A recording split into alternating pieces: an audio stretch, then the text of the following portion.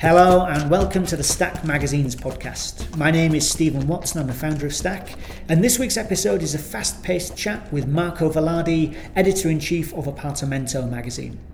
I met him when I was over in Berlin last week giving a talk at Soho House. He came over and introduced himself, so we agreed to meet up the following day for a bit of a recorded chat.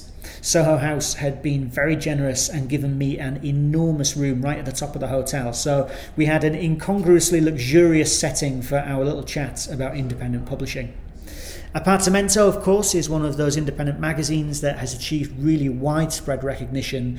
They launched in 2007, and it was really interesting to hear Marco reflecting on 20 biannual issues published over 10 years, and speaking not just about their own renewed commitment to the magazine, but also the technological and cultural forces that he sees as having helped to influence independent publishing over that time.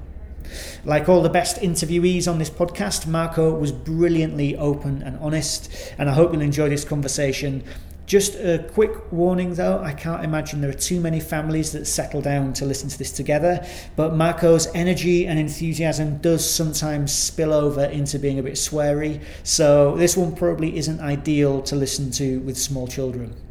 Okay, assuming we now only have consenting adult ears remaining, here is Marco Vallardi from Apartamento.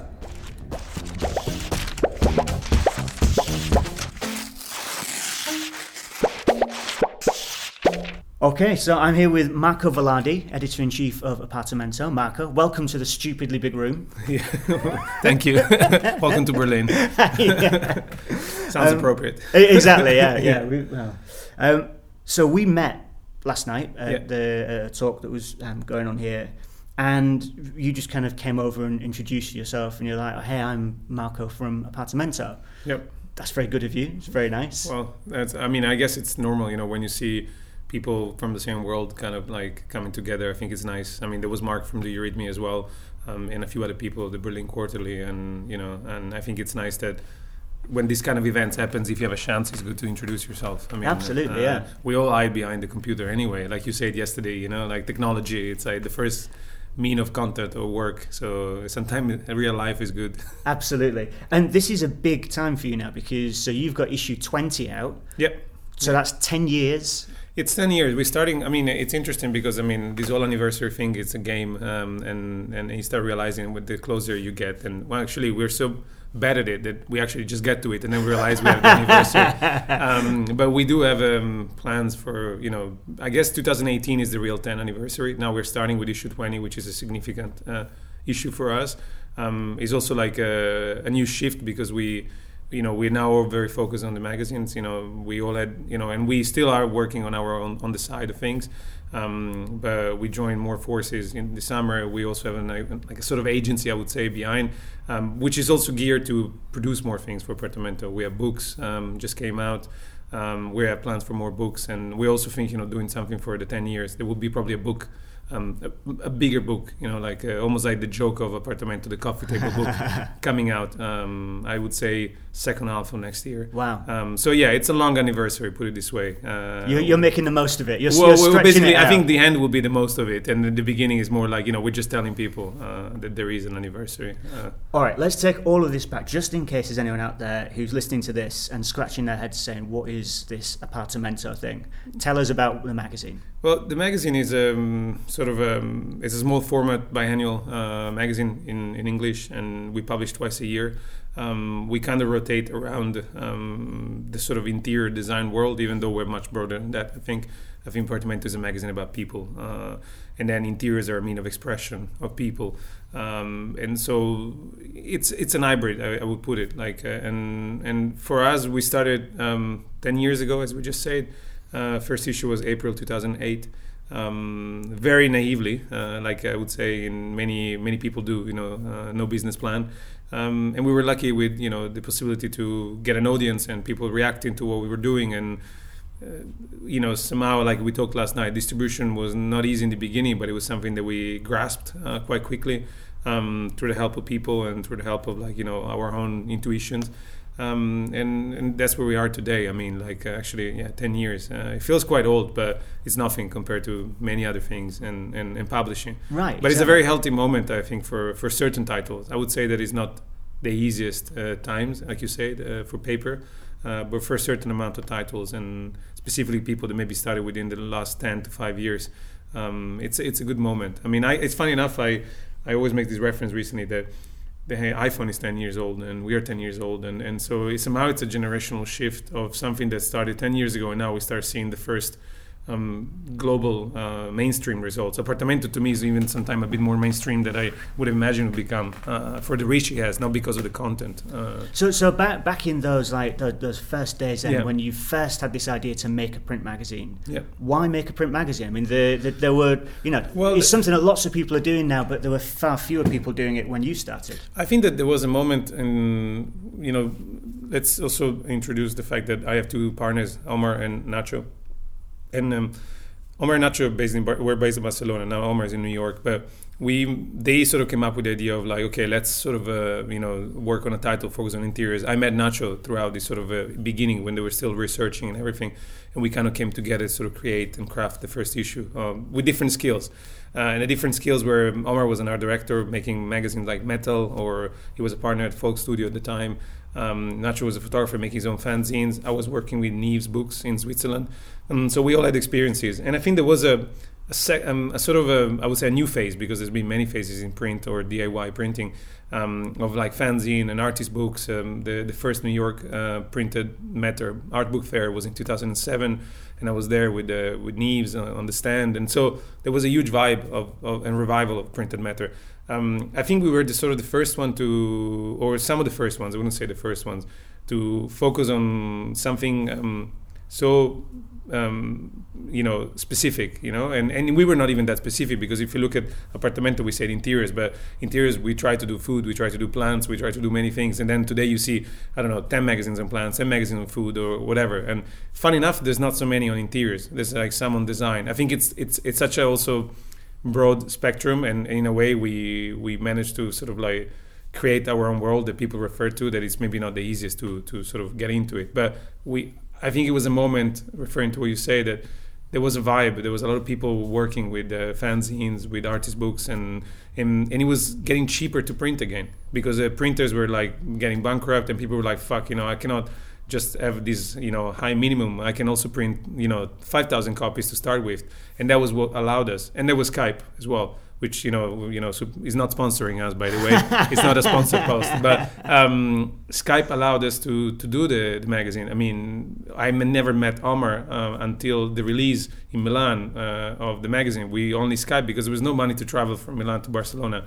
There was no funds.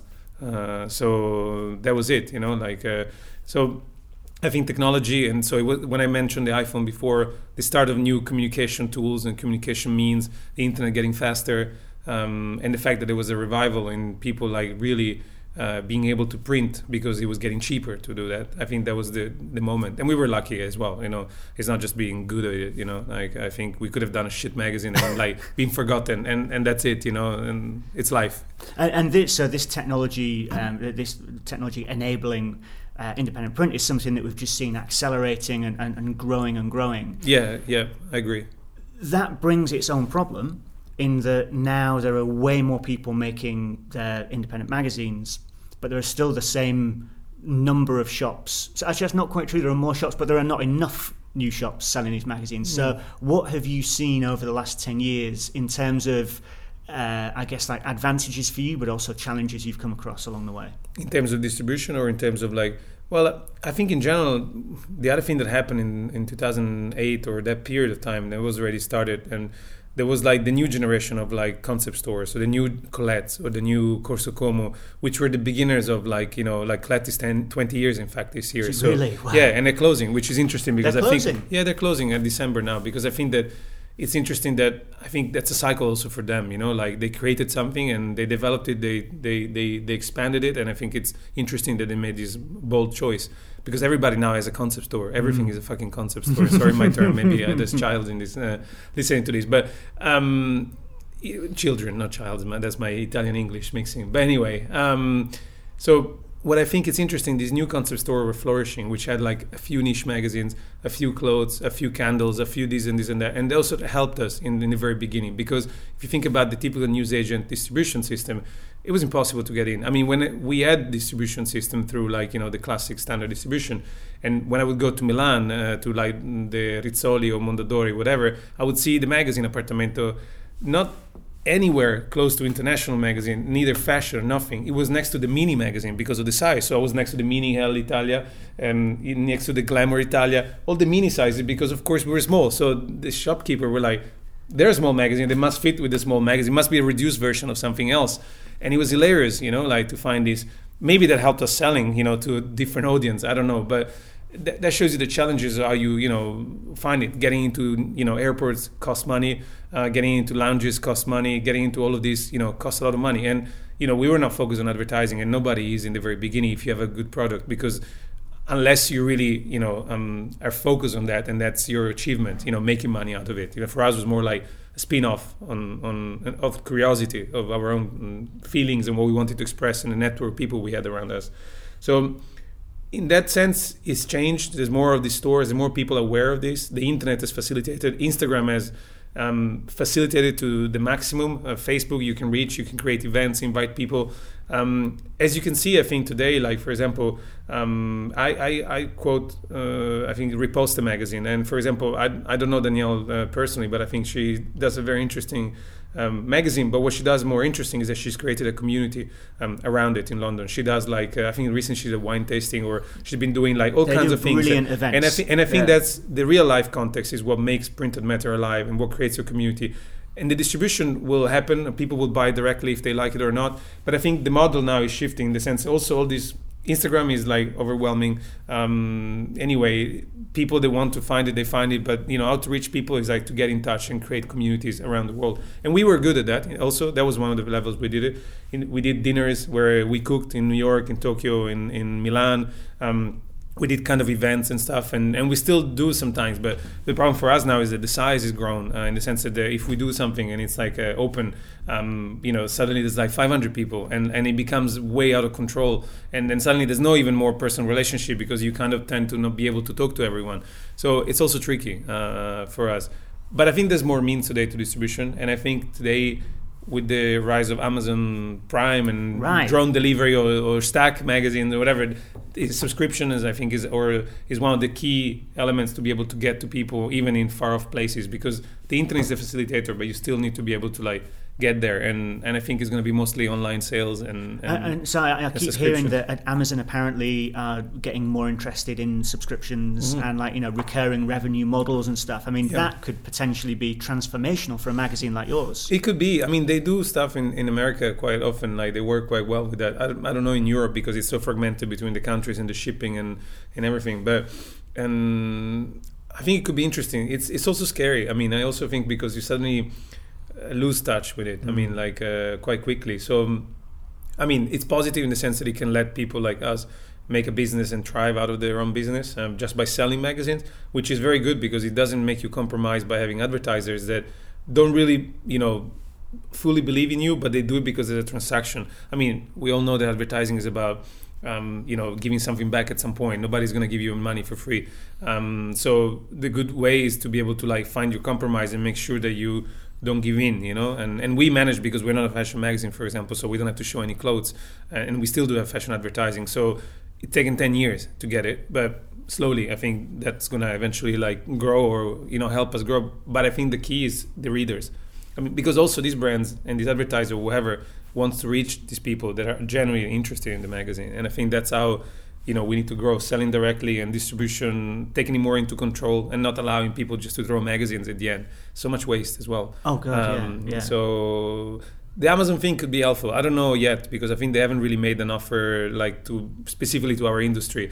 Like, well, it's all just whispers and kind of, like people will talk about it. I'm sure there will be like new models, but I think they're also like new independent distributors, which is also interesting. Like I was mentioning Antenne before, you're a sort of distributor, even though you're like an hybrid as well. Like you're more like an initiator to the culture of magazine, you know, like, and that's also useful. I think that's a position somebody needs to fill.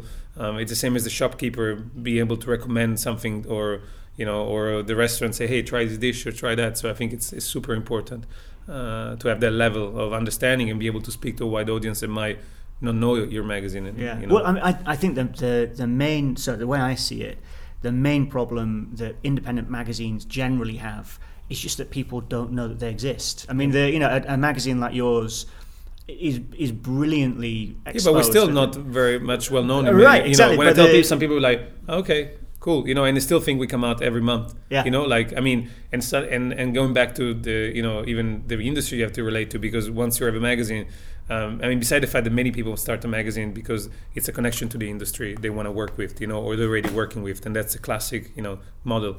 The thing is that I still get emails from people like trying to like, can you put like our own fireplace into the October issue with the chimney reviews? And I'm like, or whatever, like a fireplace. I'm like, what? You know, like, so just to give you an idea, even people within the sort of the design world or industry that supposedly should know the few titles that exist, they still don't get it. Yeah. I mean, and now I'm like, of course, making an extreme case, you know, but so we're also not that well known. I mean, we're lucky enough to be able to have a consistent product that people can refer to, which is also the tricky part. I think when you make magazines, after a while, you suddenly feel like you have to, you know, how can you change without changing? Because the readers keeps coming back for what you know, given them, you know, and they want that more and more and more.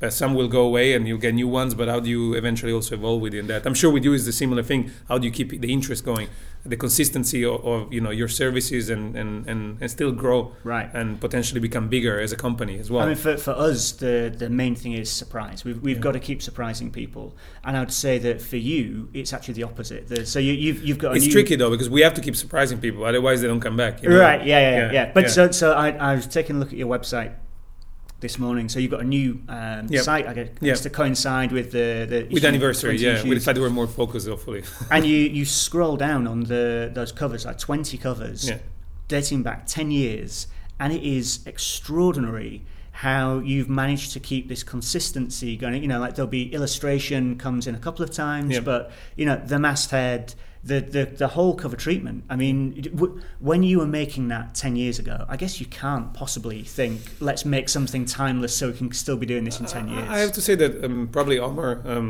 had a very, I mean, Omar, I think, and Nacho as well. I mean, I consider myself sometimes more the business side of things, even though, you know, we're all kind of, you mentioned something last night that people share titles, and in a way, I think we all share the same title. You know, Omar and Nacho are both editor-in-chief. We all are directors and we all publishers. And in a way, I think that's the beauty of it, because we also, and we live in different cities now, so we can create so much exchange with that. But I think that Omar probably graphically had a very strong vision, and I think that's what paid off in the long term. I mean, it was very probably simple and straightforward, but that's, I think, sometimes the best thing that you can get, and that can keep you going. In terms of covers and illustration choices, I think for us it's very important not to, you know, there's always debate, do we put people, do we don't put people? In the issue 20, we didn't put any people. I mean, there's a cat in the corner there, but but still, I think that for us was also going back to certain idea of what Apartamentos stand for, and not necessarily the messy, dirty place, but more like sort of like a rough edge to things, not necessarily everything polished, even though we had very polished covers and we have very polished interior sometimes, because you know we grew over time, but then, you know, the format stays the same, and we've been able to like identify with that, and we don't even have an editor letter, you know, like we had it in this issue 20, and we had a very brief note in issue in the first issue, just to sort of like say, hey, we're here. But I think it's also important because we don't put ourselves first to say, hey, you know, we're cool, we're great, our contributors are famous people. Doesn't matter. If you know them, you know them. If you don't know them, you don't know them. And I think that's also like one of the things, being how do you say, modest about it. Even though we are not sometimes, you have to find a balance and making mistakes. I mean, as I told you, we made so many mistakes. We tried even issue 1, if you look at it, we even had a section called Bazaar with like pictures from the internet where we had prices of objects because we thought it could be interesting to attract advertisers. And, you know, we're so naive about it. But then we're like, after issue 2, I think the second issue was the same but illustrated, because we're like, let's try to make it cooler, because we couldn't get extra pictures, you know, because we're so last minute.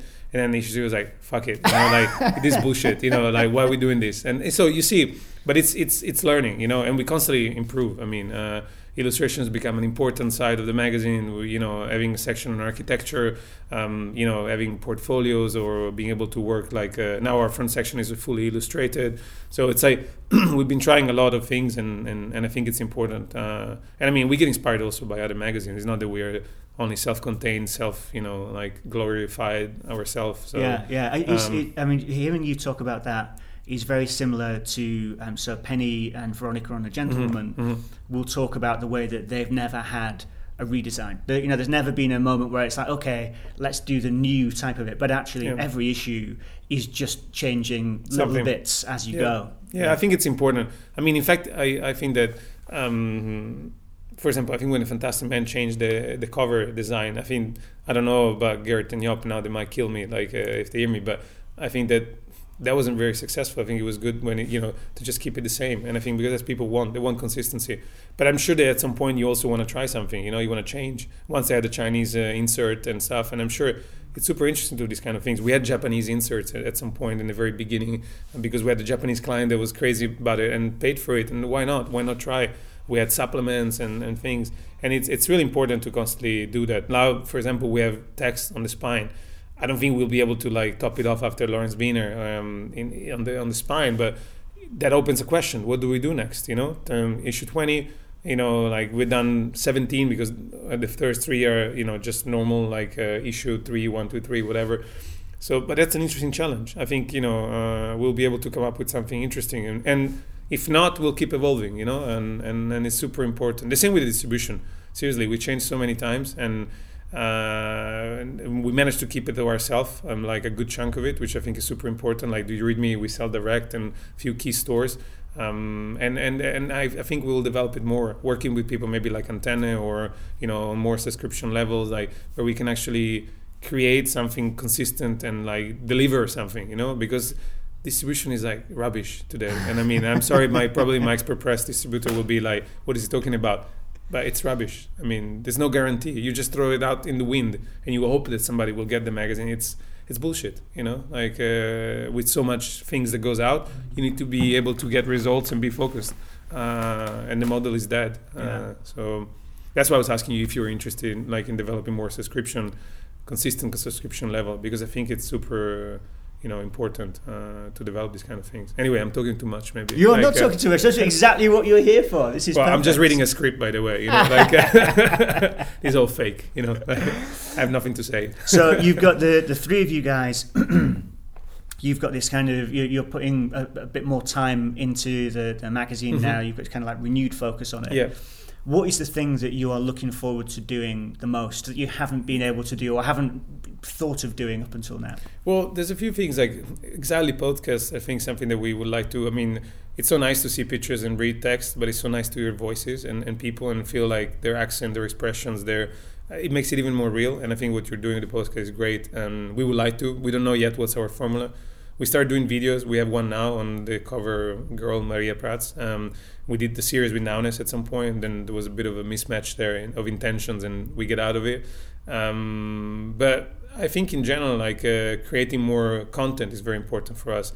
Being able to develop, but not so much only for the readers, for ourselves. I think it's we're curious and we're still sometimes we don't get enough people that we want. We end up having to focus on key cities like in New York, London, or places. And I think it's important to further expand that. And I think one of the major things that we want to do by being more focused on it is to develop that more extensively, because I think there's so much stories to be told and so many interesting people to meet. So, but it takes time, as I said, we still self-funded the magazine. None of us gets, a salary out of it, and we only do side consultancies to be able to bring it to the end. But I think that's, our objective. Eventually, one day, something even in real life, where it becomes I think it's nice that, or you with the awards are able to do events or moments where people come together. It's not easy in Barcelona or we used to be in Milan, or I think cities like London or New York definitely give you an audience like this, so it's a bit easier in that sense. And I think London is probably the biggest single city market that we have, in all of Europe. But it could be interesting to try to do something. I mean, we have ideas and books. I think for us, books is I think it's a stupid business if you think about it, even more stupid than magazine, because it's really like expensive. We just did a book now called Berlin Living Rooms, which is a series of 3 books. Two were published, one in late 90s, one in early mid 2000, and then we just published one as a photographer from New York called Dominique Nabokov.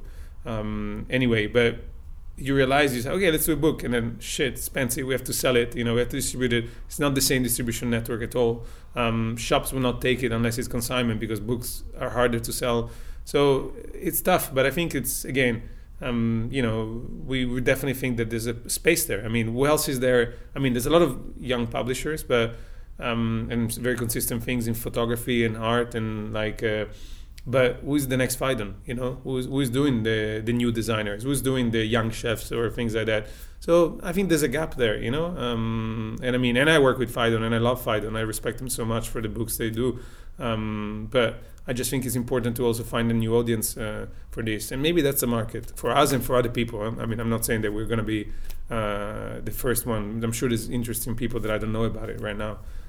So I think these are the things we look forward to, the future, and doing this book on the 10 years, which I think hopefully will be done soon, but it could take long because we might not self-publish it because it's too big for us to handle.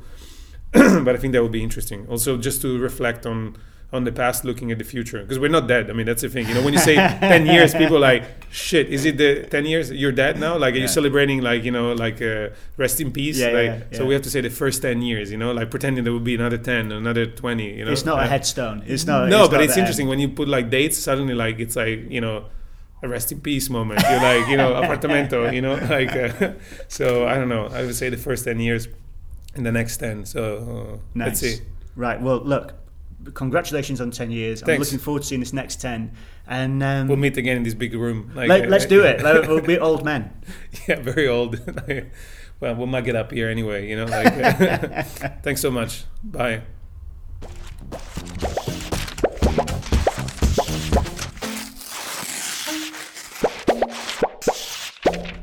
Okay, that's all for this week. You heard it here first. Apartamento magazine is not dead. I'm really looking forward to seeing what these extended 10th anniversary celebrations will bring next year. And of course, I'm looking forward to seeing another decade of this brilliant magazine.